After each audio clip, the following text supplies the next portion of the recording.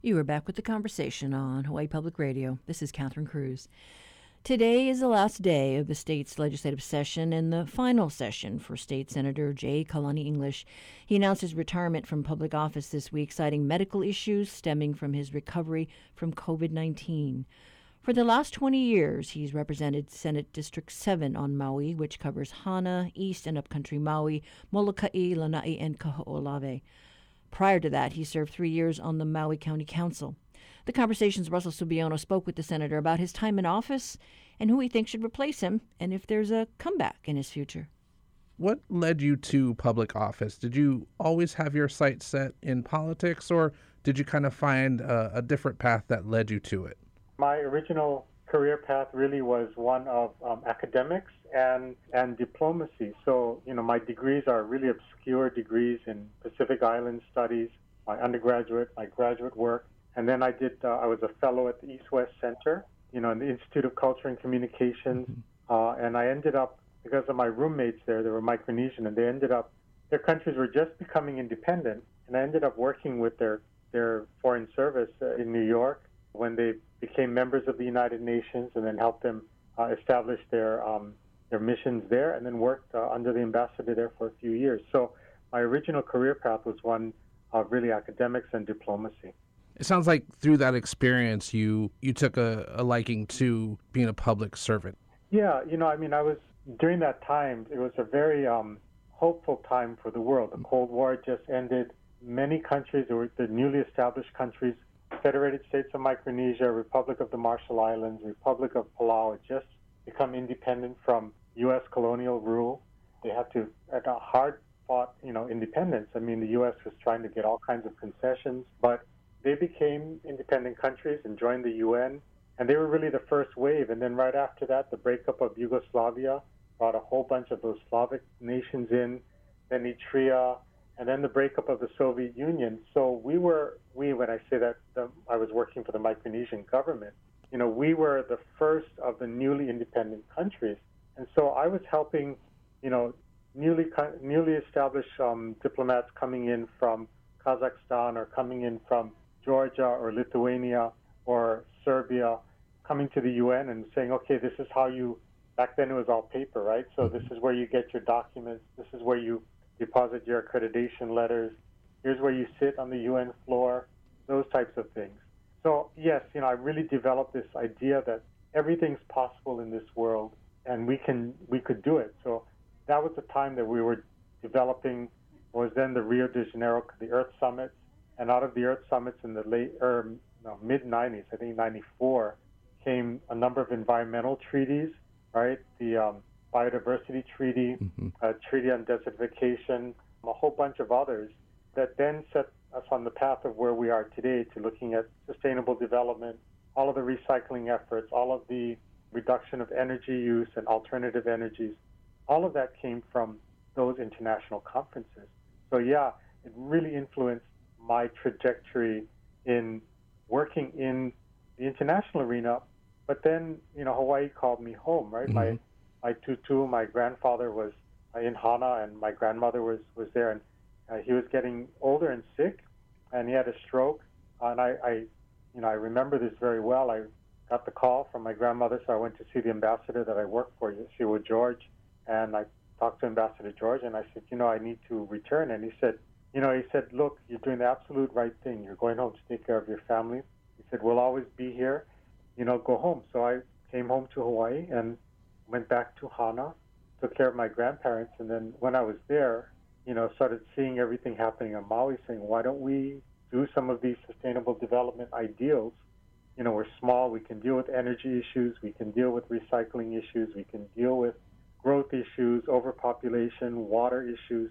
And that led to, people asking, saying, well, you have these ideas, why don't you run for office? So I did. Right. And that's how I ended up in politics. I love this story that you were able to get some experience with helping other nations and other people.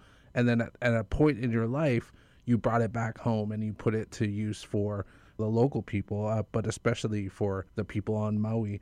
Of all the accomplishments in your time as a senator, as a county council person, what are you most proud of? There are a couple of points. There's one that we did on the Maui County Council many, many years ago. We were approving, there's a thing called it's like a universal building code. And every so many years it gets updated.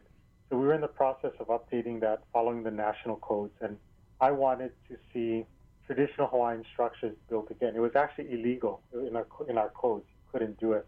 And people said, well, go in there and you have to put it in experimental housing. So after I looked at it really carefully, I said, all right, when I use the term grass house or grass shack, as many people called it, it set up a certain image in people's minds. So the first thing I did was I changed its name. So I called it indigenous architecture. Okay. And by switching the name, I switched the discussion. And people were intrigued, and they said, indigenous architecture? I said, yeah, look at it. Oh, a grass shack. I said, no, indigenous architecture. It was used for a long time by our people. It withstood hurricanes. There's a specific reason why they were built a certain way. And then I took that and created a new section in the building code, another chapter that I added on that then legalized indigenous architecture, and we set up a whole code for it. And that went into place, and now all of the Hawaiian structures, indigenous structures you see throughout Hawaii and different places, comes off of that. Wow. So I'm very proud of that one pivoting movement that brought back something that would have been lost in Hawaii. A couple others, moving up maybe to the early 2000s, I was looking back at some of the bills that I did, and there was one where we allowed the Office of Hawaiian Affairs to give grants. So previous to, I think it was 2001, was when the bill passed. OHA was not able to restructure it, right? So we allowed OHA then to give out grants. And so you look at it today, all the grants that OHA is giving out stems from that particular bill that I put in place. So That's something in the middle. And then more recently, I did bills that adopted a large section of the Paris Accords a few years back. Mm-hmm. And when the previous federal administration came to power, remember, they took the United States out of the Paris Accords. But because we had it as local law, Hawaii stayed in. So our slogan became, we're still in. And Hawaii then participated at all of the UN conferences, the international conferences, and we've developed, our own reporting mechanisms in the international community. And we actually excelled in many of the points in the Paris Accords.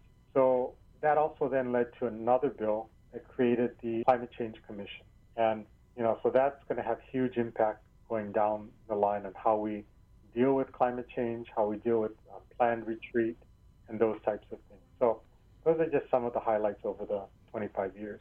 Those are incredible highlights. Going back to the allowing OHA to issue grants, that's affecting people today affected by the pandemic. OHA has made grants available to people who need help with their rent. And so that's huge. As with many occupations where someone is part of a team or at least collaborates with other coworkers towards a goal, many memories and relationships are made. What will you miss most about serving in the state legislature? Without a doubt, I'm going to miss my colleagues and the staff and all the people that work here so very much. We've become like a big family. And for the neighbor island senators, we have to have many homes because for us, we have to come here and live here for part of the year. Mm-hmm. So when people end work, say at 6 in the evening, that's when the Senate ends, a lot of times. Mm-hmm. People will go home and they'll have family and they'll have something to go home to. But the neighbor island senators, we are here. We have nowhere to go, so we always end up in each other's offices, and we've become really close. So I'm going to miss that. I'm going to miss, my Maui colleagues, my Kauai colleagues, my Big Island colleagues, and of course my Oahu colleagues. But, that's the nature of this work, right? When I first came to the Senate, they used to have our name engraved on a marble plate, very thick piece of marble, downstairs in the chambers, in the Senate chamber, and it used to be engraved in. And then probably early 2000, it switched. It became a marble plate with, the plastic peel-off name, the letters. Yeah. And I always take new senators there, and I say, take a look at this. This represents the impermanence of our position. That, in a moment, your name is here, and in a moment, it is removed and the next name is put on. And so I always use that as a metaphor to train our new senators that this is a impermanent pass-through. That's the nature of it. And so that's what I recognize is that, my 20 years here was a long time, but it was an impermanent pass-through to a space and a place that is very dear to me. I know the governor has 30 days to select the person to take your seat. You said in your Actually 60, but yeah. it's 60. Okay. You said in your press conference that you'd like to see Linda Coit take your place. Can you share with our listeners what makes her a good choice to represent Senate District 7? Yes, Lynn is so committed and has so much passion and so much love for these islands. She's a Molokai girl through and through, and she can totally relate to the rural lifestyle and the needs of these districts.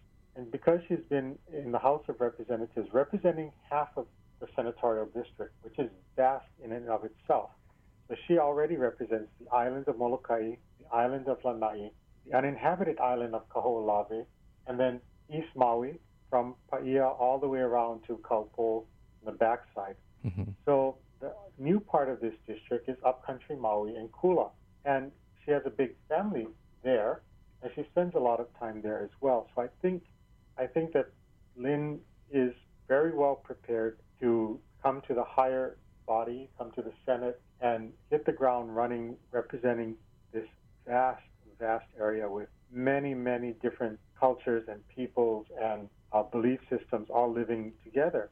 We worked during the pandemic, Lynn and myself and Mayor Victorino worked very, very closely to coordinate things like food deliveries, medications going out, shutting down East Maui and, isolating it at the beginning of the pandemic and getting food to Lanai and getting food to Molokai. When Young Brothers was not going to sail, do you remember that? Yeah.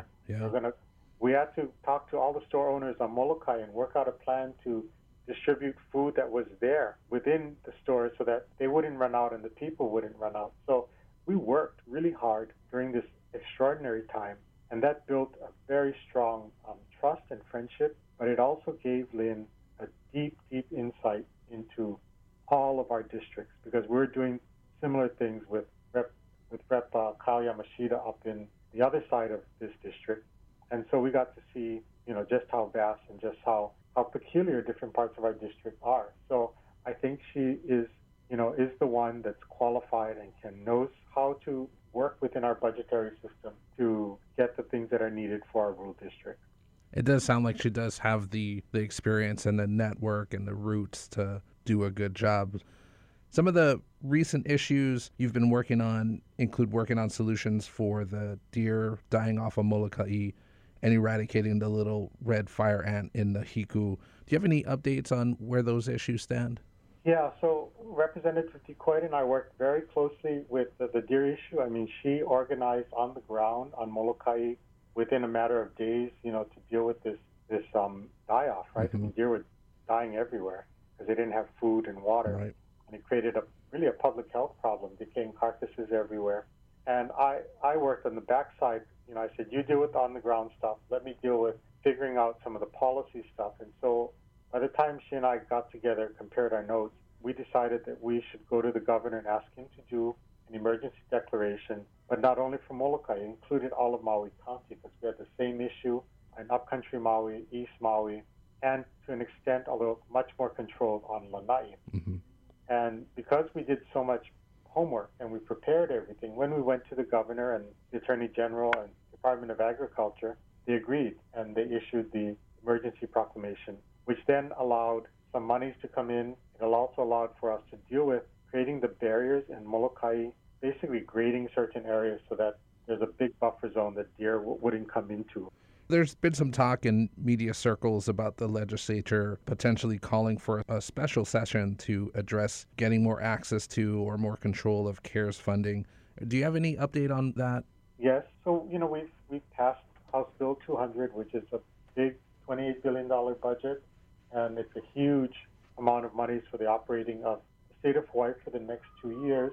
But we also know that the federal monies that came in, the $1.6 billion, the federal government hasn't issued its guidance on how it should be used. Mm-hmm. So we had to give it, for lack of a better term, the best guess that we could to put it in different areas. And I'm pretty sure that when the guidance comes out in mid-May, there's going to have to be some changes to the budget. So if the changes are on the operating side, in other words, the restrictions or how the monies can be used affects the operating side, it would be more dire than if it is on the capital improvement side. But all that to say is that, and we also need to wait for Congress to pass the infrastructure bill to see what's in there, right? Because then we'd have to plug it into the budget. So all of those factors, I would think that there will be a special session sooner than later, and there may be a few during the next year, just to make sure that we remain in compliance with federal guidelines and we send the money correctly. And then my last question, experienced and knowledgeable public representatives like yourself who make a difference are so valuable to our state. Is there any chance, any hope that you'll recover and return to public office someday? You know what? That's not foreclosed. I mean, maybe. We don't know. Nothing is certain, right, in life. And so we don't know if there's a cure for this or if there's some, long-term treatments. But, to be really frank, I'm at peace with this decision. I feel good about it. And, I also, in this decision, I'm also encouraging a lot of young people to step forward. I think that's where the future lies. And, I'm asking some really young people in this district to step forward, to think about standing for office. And so, if the possibility comes, maybe, but perhaps it's best to let the next generation come in and offer them guidance and help them through, but let them grow into this position and represent Hawaii in the way that this next generation sees it. That was retiring State Senator J. Kalani English talking with R. Russell Subiono. Governor David Ige will appoint the senator's replacement to serve the remainder of his term. And at last check, the governor is waiting on the Democratic Party of Hawaii for a list of candidates to fill that District 7 seat.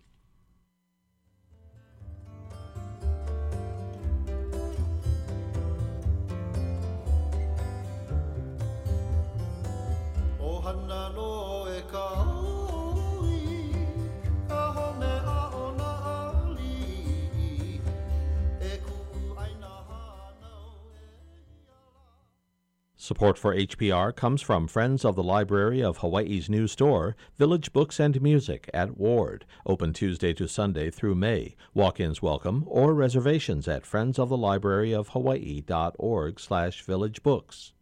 The news and music you hear on HPR are supported in part by nearly 200 local organizations that choose to reinforce their brand with us. Mahalo to Kumu Kahua Theater, Nico's Restaurants, and Hana Ha'oli School. They believe, just as you do, in the power of public radio. See a full list of our underwriters at hawaiipublicradio.org. Support for HPR comes from Legacy of Life Hawaii, dedicated to saving and enhancing lives through organ and tissue recovery, recognizing April as National Donate Life Month. Organ donor registration at legacyoflifehawaii.org. Dr. Janet Berriman is the Kauai District Officer for the Department of Health. We reached out to get a sense as to how the community is responding now that the CDC has lifted the pause on the Johnson & Johnson vaccines. She says a check this morning with community partners found that there is still strong interest in the vaccine that offers one and done, even with a warning about the rare clotting side effect. So we rolled out the vaccine with several quite large pods when it first became available. So overall, we've given just over about 3,000 doses of the Johnson & Johnson vaccine. We were really fortunate that we didn't have to cancel any scheduled clinics when the pause was put in place. And we do have some doses on hand. We don't have enough on hand that we're going to schedule another large pod like that. Instead, what we're doing is sharing our Johnson & Johnson vaccine with our other vaccinating partners, so our community clinics and the hospitals, and they're each going to roll it out as it works with them in their scheduling and their output. So for right now, it's small numbers, but it is available for people who are interested in that vaccine. Are people responding, or is there still the hesitancy there? So on Kauai and the other neighbor islands, we opened up to 16 and older on April 5th, and we certainly saw an initial bump up in people who hadn't previously been eligible, who had been eager to be vaccinated and came in to be vaccinated. But like we're seeing in the rest of the state and nationwide, we've vaccinated about half of the population, and the second half is the half that doesn't feel the same sense of urgency as that first half. So we're certainly not seeing a stop in people wanting to get their vaccines, but we're not seeing the very, very high levels of demand that we saw in the first few months. It's still steady. We have, as you probably know, had an uptick in cases of COVID-19 here on Kauai, which we hadn't seen for many months, and that seems to be driving a little bit of an uptick in demand for vaccine as well. Are you in a situation where you have had to waste some doses? I mean, that you just didn't have enough people and you had these doses already open? The vials have different numbers of vaccines in them depending on which kind it is. So there's the occasional occurrence where, say, you open a 10-dose vial and you only have 8 people to vaccinate. So far, we've pretty much been successful in finding people to get those last doses. Because there isn't any waiting list now for vaccine appointments and no reason for people to delay, it's a little bit harder to find people who are interested who haven't already made their appointment or come in. But we've been able to do it. So the number of wasted doses has been a tiny handful. It's not a major problem. Are you seeing people show up for the second appointment if they had the Moderna or the Pfizer shot? Yes, we're seeing good show rate, as we say, for the second doses. We haven't seen any real drop-off in that. So what's your big concern going forward? I mean, I know this week we heard, sadly, about the young child who traveled from the mainland. And that case was on Oahu. I just want to be clear because I think people expect me to talk about Kauai. We are really in a race nationally and locally between the vaccine and the much more transmissible variants of the virus. And we know that those variants are predominant on the mainland and increasingly so in Hawaii. And on Kauai, where we've been relatively spared up until this time, we do know that we've had both the B1429, which is the California variant, and the B117, which is the UK variant. Both of those have been detected here. With our recent increase in cases, we don't yet have the genomic sequencing results, but we're seeing a lot of household transmission and a lot of transmission of disease to close contacts in workplaces and other social settings. So we really do expect that we're likely to see a significant impact, that we are seeing a significant impact of the variants here. So my main concern is whether we can get enough people vaccinated quickly enough to quell the spread of the disease and keep things under control so that we can continue traveling ourselves, welcoming visitors, and having the more vibrant economy that everybody is desperately eager to have.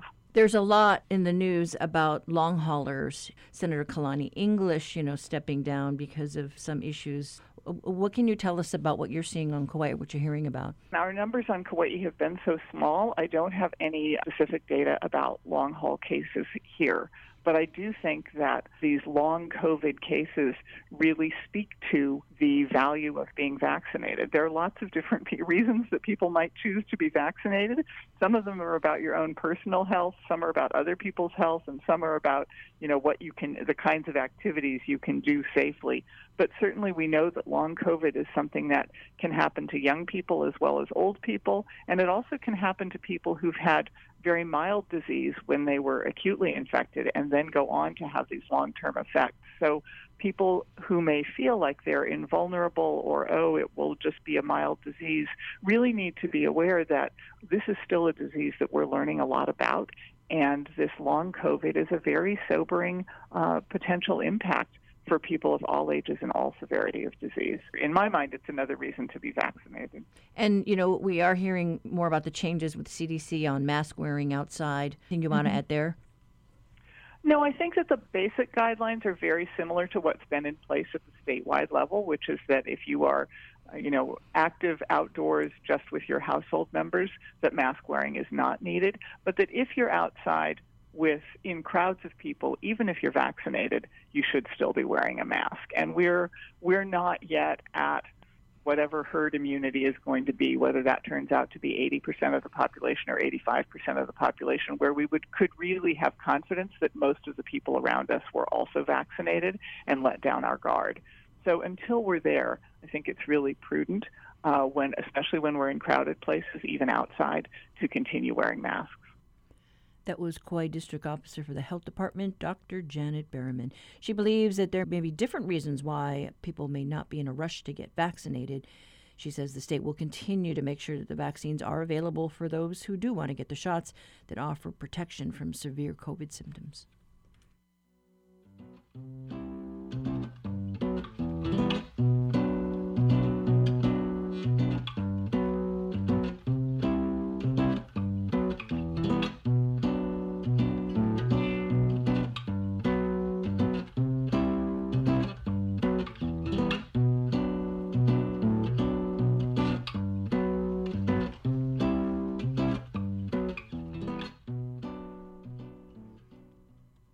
Our reality check today from Honolulu Civil Beat has to do with rail and a story that has raised a lot of eyebrows.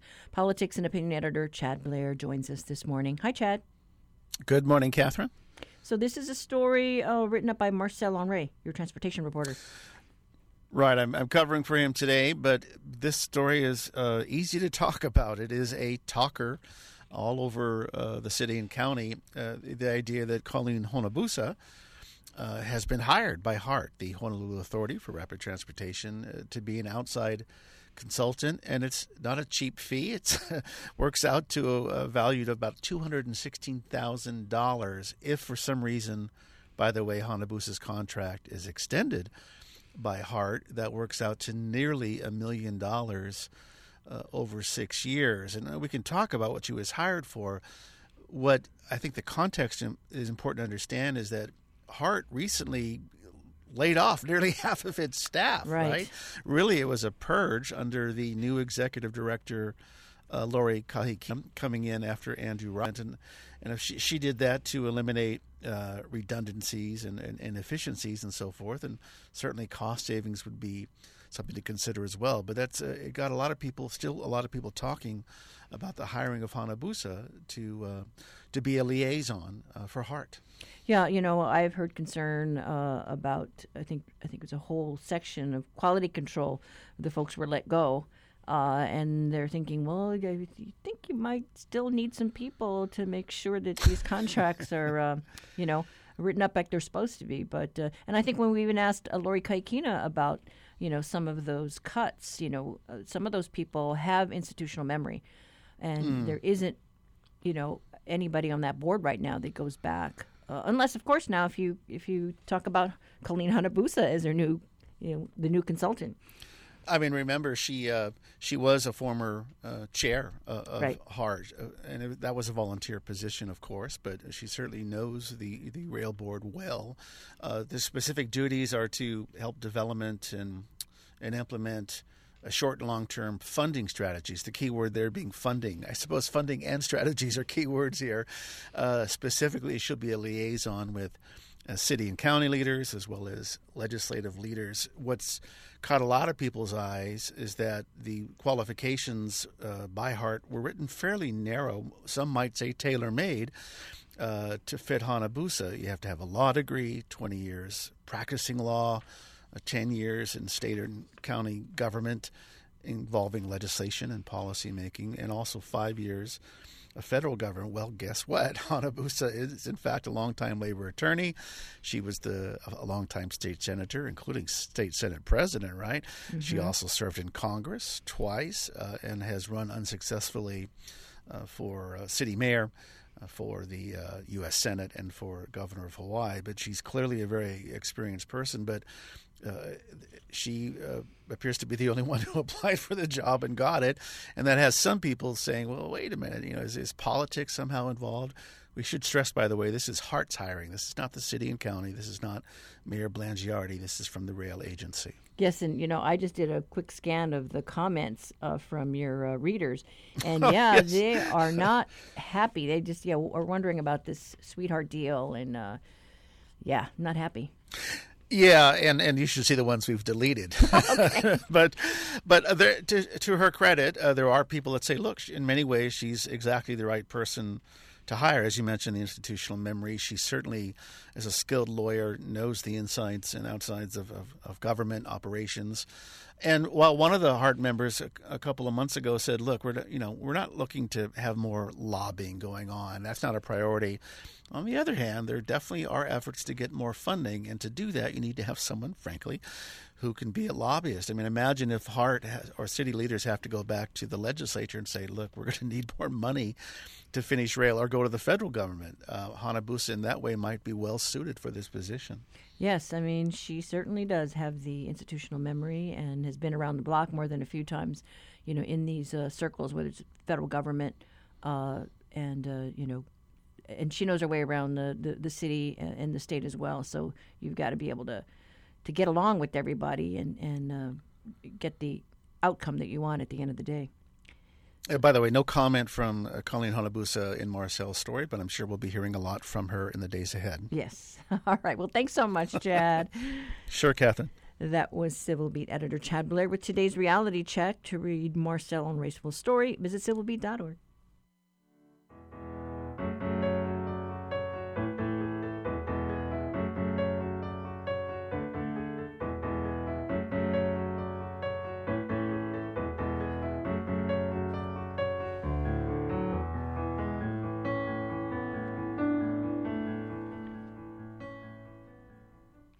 The visitor industry is looking brighter for the Garden Isle as more of Kauai's community gets vaccinated and as the vaccine passport system gets rolled out in a couple of weeks.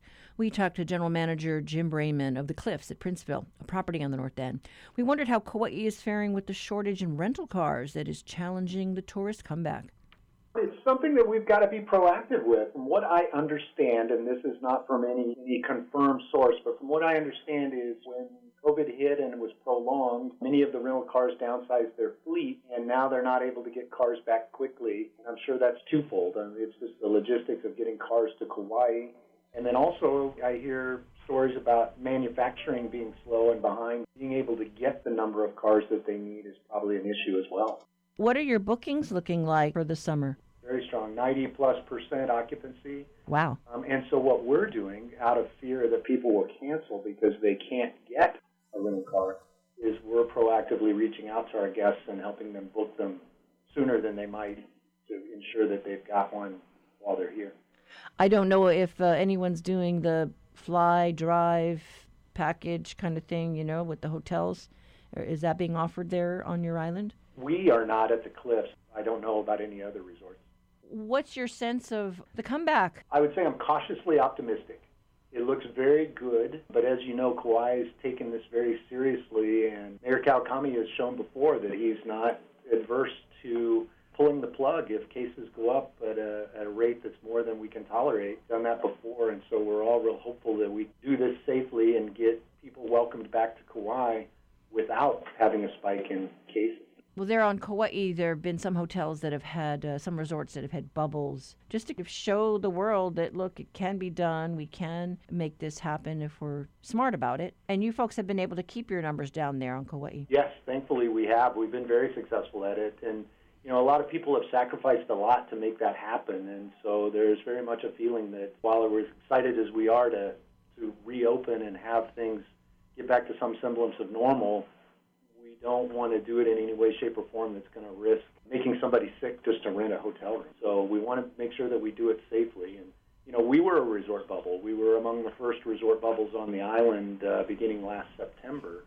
And through that process, we put close to 1,200 people through the process of quarantining in the bubble with us. And not one single person turned positive. And we didn't have one single person try and break quarantine, or anything like that.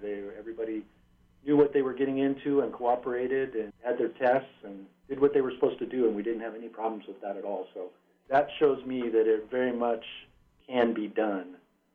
You just have to put forth the extra effort to make sure you follow the protocols. What are your thoughts on this vaccine passport? I mean, I know they're opening it up for the residents here in Hawaii first. I think that it's a great first step for us moving in that direction, and it seems like throughout this whole process, it's been a moving target, but lately, the last few months, it seems like each movement is a step in a better direction, and I think this is it, and I applaud the idea of taking it in a phased approach to do inter-island first, and as I heard the governor say, work out the kinks in the system and then open it up to the mainland.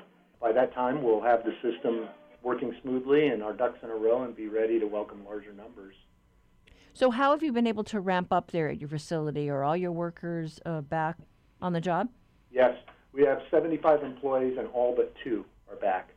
The key was plan for it, and we're well positioned with all of our protocols in place and all of our communication to guests holding reservations to say, it looks like this is when it's going to happen, it looks like this is what you're going to need to do when you come during this period, and make them comfortable with the process that it is navigable and possible to be able to come. And that served us very well. The resort bubble worked well. We were 70-80% occupancy through much of that period, and then once they opened with the vaccine passport, we quickly topped 80.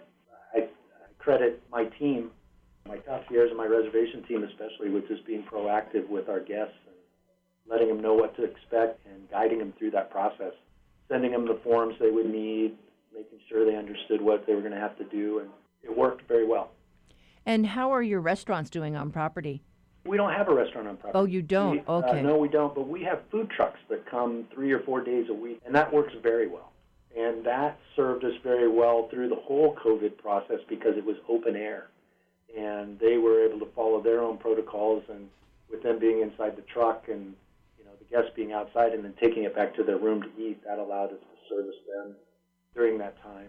And then we had some small companies that popped up that started grocery delivery service, and at one time we even had wine delivery service and some things like that. So it really was a great time to be here. Did you have any, on-site vaccine clinics there, or were there enough community vaccine clinics to accommodate your hotel workers? There was plenty of community, and what we did is we encouraged all of our staff to take it, but obviously that's a personal choice.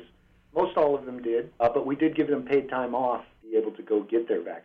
The summer then looks good? Looks very good. It looks like there's really going to be no shoulder season for Kauai this year. The typical slowdown period, maybe right before the holidays or something like that. I think we're going to be pretty consistently busy all the way through. Now then, the message out there, though, for folks who are contemplating a trip over to Kauai at this point with the rental car situation? Just be proactive and get your car rented sooner than later. A lot of people will book their reservations several months in advance and then wait till the last couple of weeks thinking they're going to shop for a deal on the cars. I would recommend don't do that now. I would say the same thing with all the islands. I understand it's happening Maui, Big Island, and Oahu as well. And have you gotten any word as to, when we might see additions to the fleet, the rental car fleet? Not through any official source, but the general consensus is that we won't be back to the same number of rental cars by the end of the year. This session, there was lots of hand-wringing over the Hawaii Tourism Authority's budget and, what they might be doing down the road. How are you looking at that, just being part of the Kauai Visitors Bureau? Well, I sure hope that they don't make the decision to cut their funds that drastically if they cut them at all. There's a lot of good work that gets done from that, and after coming out of COVID, I struggle to see the wisdom of cutting the budget of the state's number one economic driver and the fallout that would come from that. We've already lost lots of small businesses, and a lot of larger businesses are going out as well, and to now be at a point where we're looking to be able to get back on track and save those that were able to cling to life during this time, or were thinking that they were going to maybe make a comeback if they did close, and to cut marketing funds now, or for Hawaiiana events or those sorts of things, is just something beyond me. I don't understand that. I do understand that we need to balance our budget, and the state lost lots of revenue, primarily through TAT taxes and things like that, but to cut marketing funds at a time when we're trying to rebound, this goes against all businesses. That was Jim Brayman, General Manager of the Cliffs at Princeville on the island of Kauai, talking about the upcoming bookings. He says, the island is open for business. It has been able to mount the challenges posed by the recent landslides and flooding, and as the visitor industry has not fully rebounded, there are not the large crowds as there were in the past. So it's a good time on Kauai now.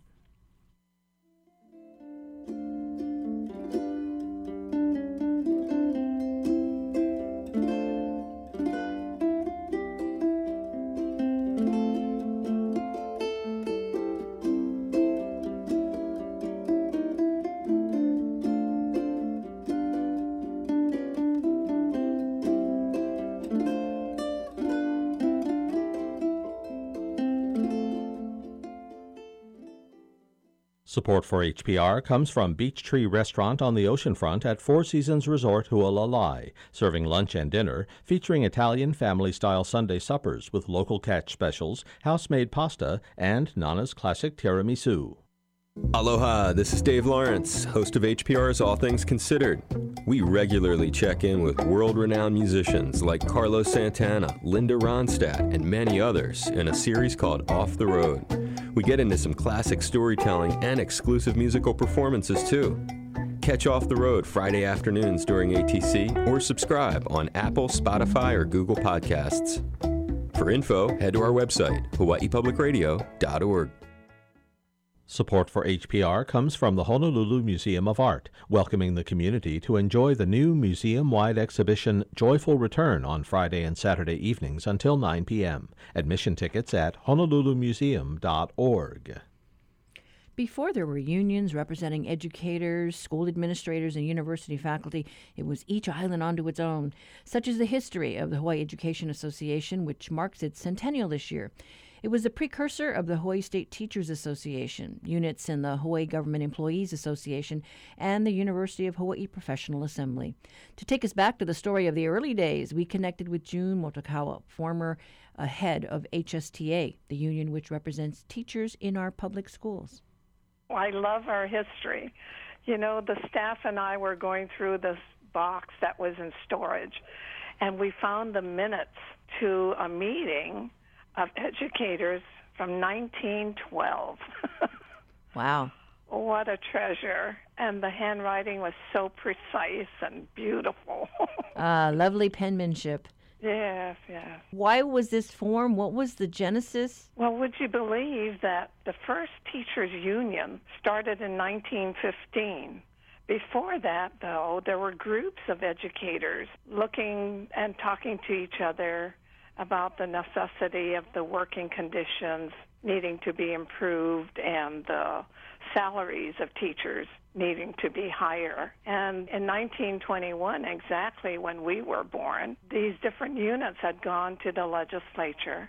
All the different so-called unions from the different islands, Hilo Union being the very first and oldest one, went into the legislature to seek a salary increase and better working conditions. The then chair said, you know, instead of you all coming at separate times with different kinds of numbers, come in together. And that's when they decided to unite as one. So that started the Hawaii Education Association. They started like a union, you know, representing educators at the legislature, then legislature. There was a territory by that time. So really, then, those early days were about education justice for the teachers, for the educators. Yes, yes. Well ahead of their time in organizing. In 1970, there was a con just before that where the HEA was first to testify about the necessity of unionizing. Then in 1970, HSTA was born, and Unit 6 of HGEA, and UPA. UPA was called something else. I don't recall the name then. But the three unions were born then, 70, 71. So would it be accurate to say then that the HEA was kind of like a professional group first? Well, they were sort of like a union representing teachers. And as the bargaining units were born from Chapter 89 in 68, 69, then it had to take a different role and see what their role was going to be. So they concentrated more on the profession of teaching. That's basically professional development, providing some workshops. They also had travel programs for teachers and administrators, because administrators are part of HEA, as well as some college professors. So 1921 to 1970, HEA was the representative and had various kinds of programs to support teachers and also lobbied and presented testimony for teachers' salaries and working conditions. What does the organization do today? Today, we're basically targeting professional development. We have high school scholarships for children and grandchildren of our HEA members. We also are beginning a scholarship for those high school students in the education pathway in their high schools. We have scholarships for teachers who are in the colleges of education throughout the nation. We have also really nice scholarships for student teachers, and then some very nice scholarships for teachers who are in service, for conferences. I guess as you reflect back on the centennial and the early beginnings, with this pandemic, it's even more magnified the need for our teachers to receive support outside of salaries and working conditions, which is a great thing for them, of course. But when we had, early in February, HEA did a focus group the whole month of February for 3 nights every single week. And then we also had a survey, community survey, as well as educators participating in it. And what we found was the vast need among our teachers, especially, to communicate with each other. Their need is to talk story with their colleagues, to get information about what someone else may be doing that could be helpful for them. They also talked about the need for professional development. And I do sit on the HSTA Foundation for Educators, which is also 501c3, where we focus mostly on professional development per the needs of teachers.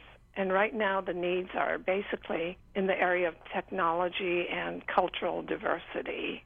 HEA, though, is helping by working right now. Right now we're looking at and planning for some way to connect our teachers, because that was the greatest need that we heard. Kauai has something called a teacher's Kumu's cupboard, where they have a lot of supplies where teachers can go and take for free what they need for their classroom. And so we're talking about something like that and enhancing that particular idea. We're looking at going into the schools and maybe offering some ways of connecting with each other. There's almost a desperation for that among the teachers. Earlier this week, we talked to the authors of a brief on education inequalities. 90 educators signed on to that report. The concern they had was, we need to focus on qualified teachers in the classroom and not throw just lots of money at technology and remote learning going forward. Absolutely. We wrestled with the fact that there are tremendous systems issues and challenges, and we know that it's hard for us to take care of some of those issues, that we look at HSTA and some other organizations to try to intervene and work with the system to change the system. We will work through individual teachers and groups of teachers and administrators to connect and come up with ideas and implement them as a 501c3. So we're very careful about not getting ourselves too involved with the legislature and the lobbying aspect of our organization. Throughout the years, there have been issues surrounding the hiring pool, whether enough was being done to make sure that the folks that were hired represented the children in the classroom. I think at the time there was a disparity. There were a lot of Japanese teachers being hired, but a lot of, let's say, qualified Filipino teachers, were being passed over. And do you know where we're at on that? That has not come up for us. It'd be interesting for us to know. I remember those days. I was still very much involved with HSTA and Amy Agbayani. Yes. And at one time, I think we used to also provide housing for teachers. Mm-hmm. Way back when, now we do bonuses for those communities, those schools in the rural areas where maybe recruitment is a tougher nut to crack. Yeah, we've always been on top of the issue when I was at HSTA, and I know there's a private kind of firm, not sure, that was offering 3 years ago a way for teacher housing. During those early years, pre-statehood and early statehood, we did have teacher housing. Lanai, Right. Big Island, Molokai. I'm just trying to think of what are the carrots that we need to dangle out there in order to attract more teachers into the system when we have, a shortage. That's why we're in the high schools, and our plan before COVID was to go into the middle school and even elementary and begin on career days, very small ways, to present education as a pathway. Planting the seed early. Yes. So Okay. we do have tentative plans, and which is on hold because we couldn't go into the schools or actually work with children. Do you want to talk about what the organization has planned for the centennial? We are planning for a big October celebration. It seems like at this time still virtual. We'll see how it goes. Right now we're looking at receiving testimonials from teachers and community members who may have been a teacher that impacted their lives today. And so far we've been very fortunate. There are people who are very interested in wanting to share their stories about a teacher. Do you have a story about a teacher you'd like to share? We have been talking with June Motokawa of the Hawaii Education Association, which celebrates its 100th anniversary. It was a precursor to the units and the public sector unions, which represent educators. We should note that Teacher Appreciation Week is just around the corner, so in anticipation, we invite our listeners to give a shout-out to their favorite teacher. You can call our talkback line, 808-792-8217, and record your thoughts, record your memories, give a mahalo to a teacher who you appreciate. That is it for today. Up tomorrow, Noe Tanagawa will sit in for this Aloha Friday to take you into the weekend.